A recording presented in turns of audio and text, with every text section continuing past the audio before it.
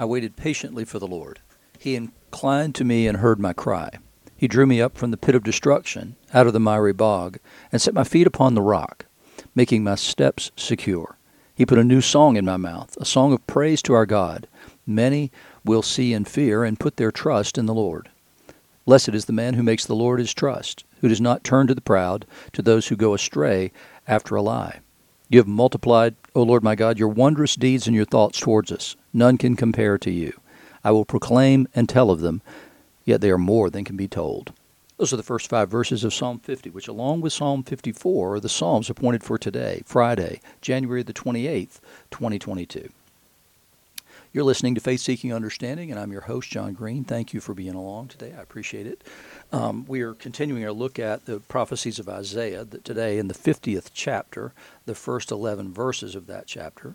We're continuing to look at the book of the epistle to the Galatians, chapter 3, verses 15 to 22, and then the Gospel according to Mark, chapter 6, verses 47 to 56.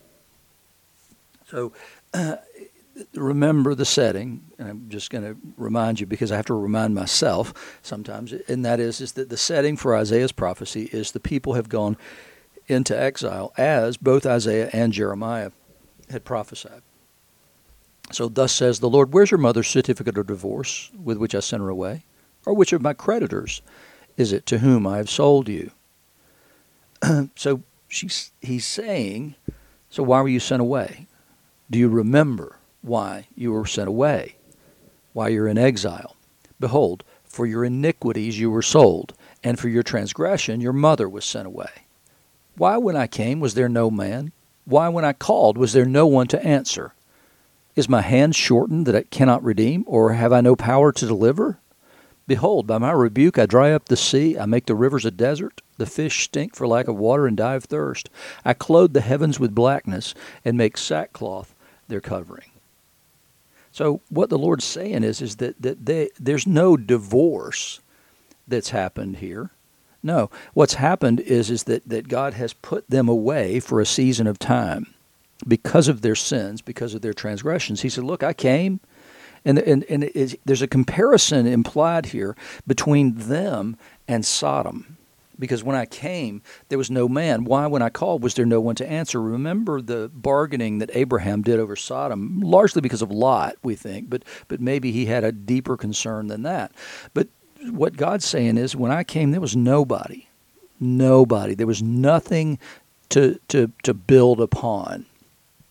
And you could hear Jesus speaking in this as well. I mean, what you see in the life of Christ is that when he comes, what John tells us is his own received him not. In other words, they were not prepared for him, didn't really want him. They wanted another kind of Messiah other than what Jesus was offering them. So that was the main problem, was that they weren't prepared. They were not prepared for him. They didn't want the righteousness that he brought. And so they demanded instead that he be crucified. And now we move from God speaking to Isaiah's voice. But we could also say that it's Jesus' voice. He says, the Lord God has given me the tongue of those who are taught. In other words, I know what I'm speaking of, that I may know how to sustain with a word him who is weary. And that's the point of Jesus' messianic mission, was to build up those who are weary. Morning by morning he awakens my ear to hear as those who are taught. The Lord has opened my ear, and the words there is he's dug my ears out. In other words, they were covered over and they had to be opened. I was not rebellious. I turned not backward. I gave my back to those who strike and my cheeks to those who pull out the beard. I hid not my face from disgrace and spitting. And in that, we can certainly hear echoes of the passion of the Christ. We hear the echoes of the punishment that was given to Jesus prior to the crucifixion. But the Lord God helps me. Therefore I have not been disgraced. Therefore I have set my face like a flint, and I know that I shall not be put to shame. Who vindicates me is near. In other words, I'm persevering in this direction, no matter what the obstacles are, to moving forward here. I am in the Gospels. At one point, it will say he set his face to Jerusalem. In other words, he knew what lay before him, the suffering and the death that lay before him, but he set his face for Jerusalem in the same way that Isaiah speaks of here, and which is to say, I'm not going to be deterred from moving in that direction. I know which way the Lord has told me to go, and it doesn't matter what's done to me along the way. I will persevere unto the finish line. And that's exactly what Jesus did. Who will contend with me? Let us stand together. Who is my adversary? Who will let him come near to me? Behold, the Lord God helps me. Who will declare me guilty?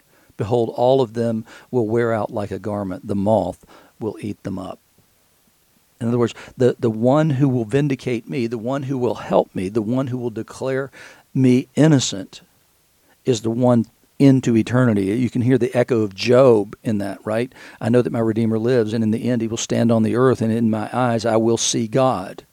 He is convinced, Job was, that there was one who would ultimately vindicate him. Even though he couldn't be vindicated in the present, it looked like, he would ultimately, he believed, be vindicated, and he believed there was a Redeemer who would stand on the earth and who would plead his case before the Lord, and that ultimately truth will out. And that's exactly what Isaiah is saying here, and that is the moth will eat up those who come against me, but he, and he alone, is eternal. And he asked the question, who among you fears the Lord and obeys the voice of his servant? Let him who walks in darkness and has no light trust in the name of the Lord and rely upon his God. So it's important that we continue to listen to his voice, to fear him, and to obey the voice of the Lord. And he says, look, if you're in darkness and have no light, just put your faith and your trust in the name of the Lord. And the name of the Lord is Jesus. The Lord saves. Behold, all you who kindle a fire, who equip yourselves with burning torches, walk by the light of your fire and by the torches that you've kindled. This you have from my hand. You shall lie down in torment. In other words, what he's saying here is that if you're not walking by the light of God's word and his direction, if you're not walking by that light and in that light, then you're making your own light, which is insufficient to guide you into truth.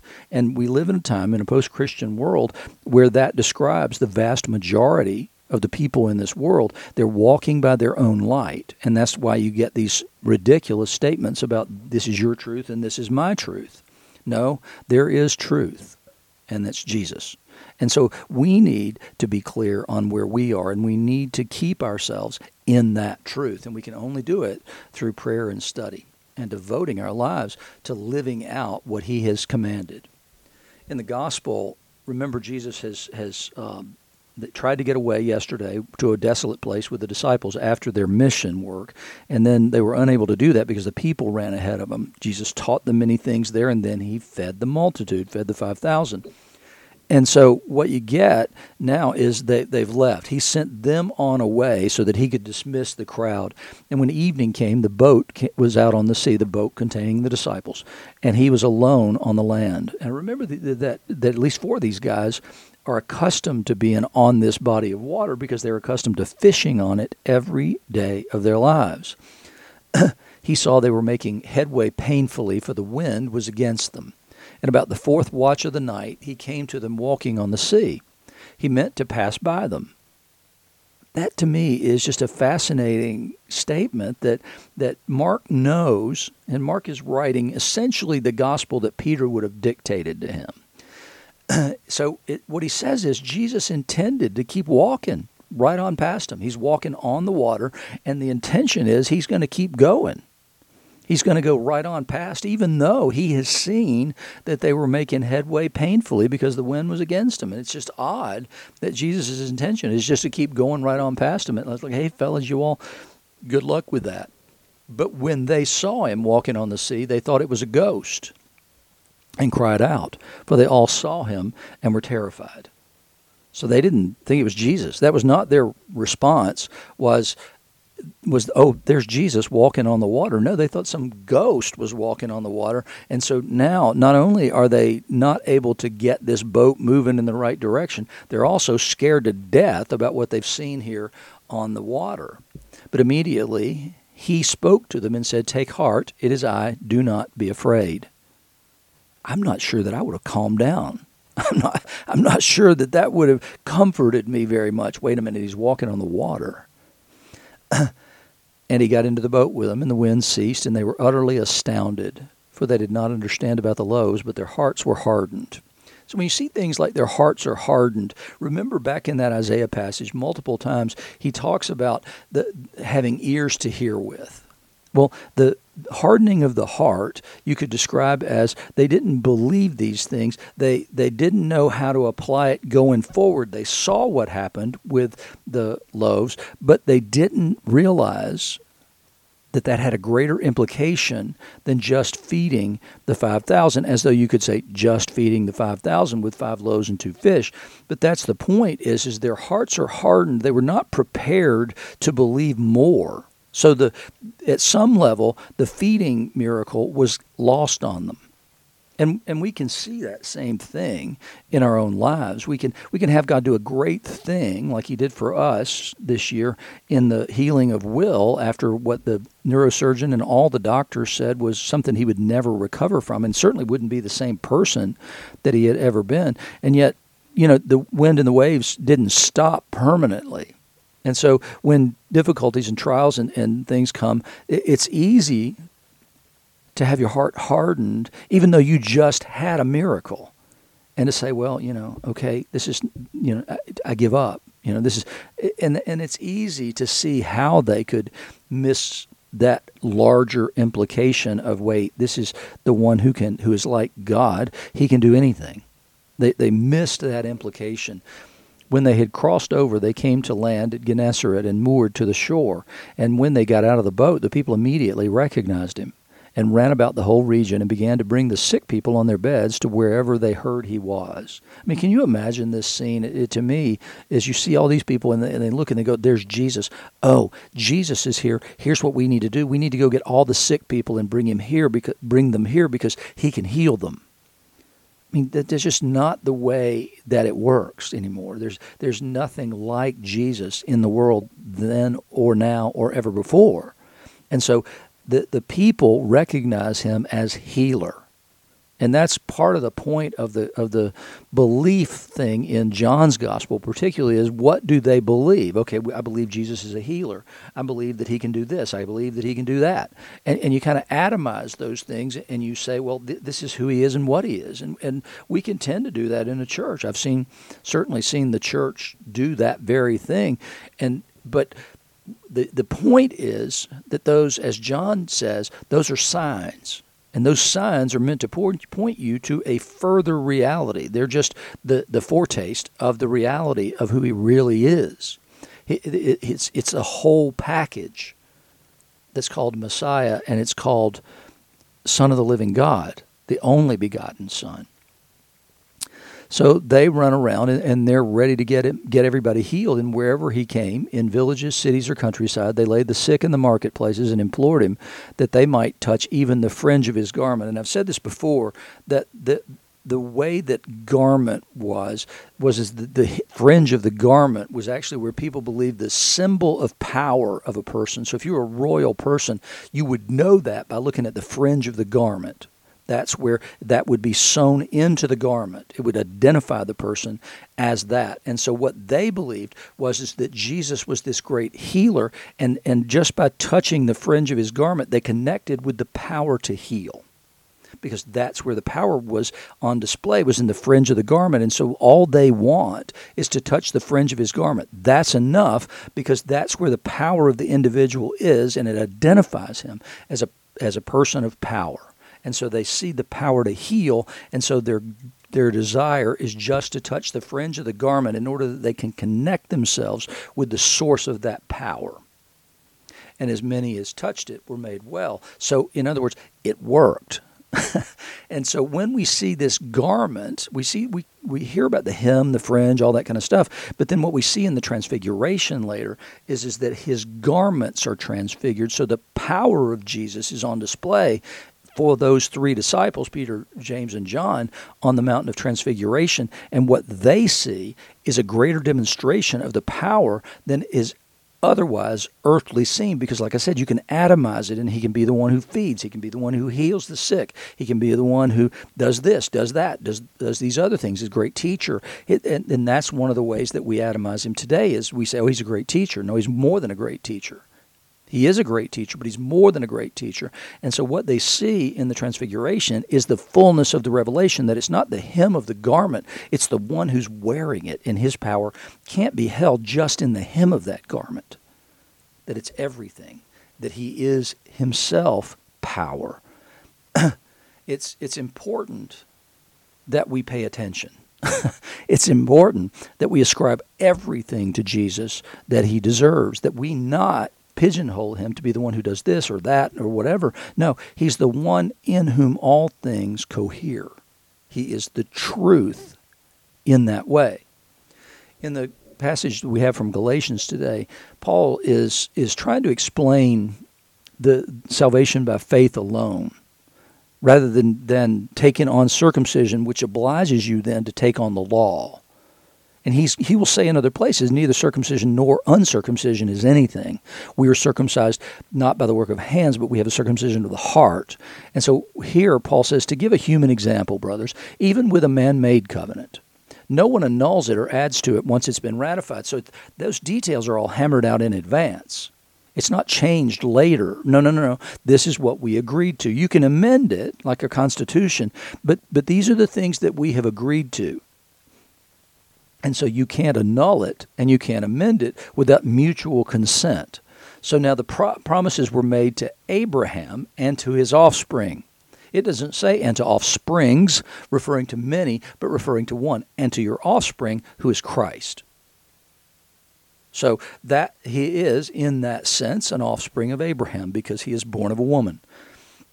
So the promise is made to Abraham, the man of faith, and to his offspring, who is ultimately Jesus, is what Paul's saying here. This is what I mean. The law, which came 430 years afterward, does not annul a covenant previously ratified by God so as to make the promise void. So the law didn't fulfill anything. The covenant was already there, and then later becomes the treaty between God and the nation of Israel. And so that thing, it's secondary to the original covenant.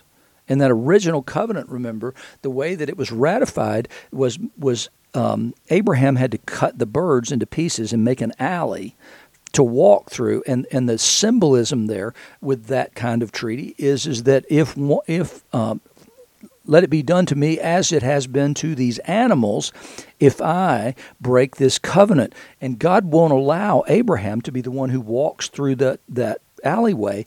Only God does it. You see the smoking fire pot that goes through, and that's God, his presence. And so the future of the covenant doesn't rest on the faithfulness of the people. It rests only on the faithfulness of God.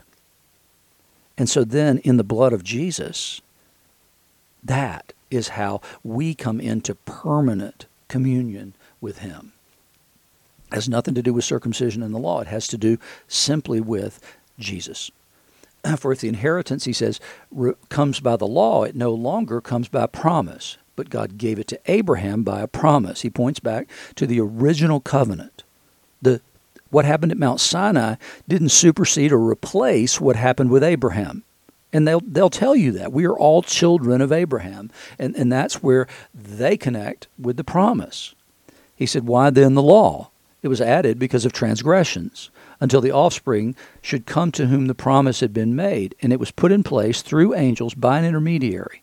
Now, an intermediary implies more than one, but God is one. And so what he's saying is that, so why is the law there? And it was intended to serve one function, and that is to tell the people what it meant to be truly the people of God. And so it's essentially that he's created a new Eden and given it to them. And in that Eden, these are the rules of conduct. These are the rules of worship. This is the way that you'll display that you're my people and not just some random group of people.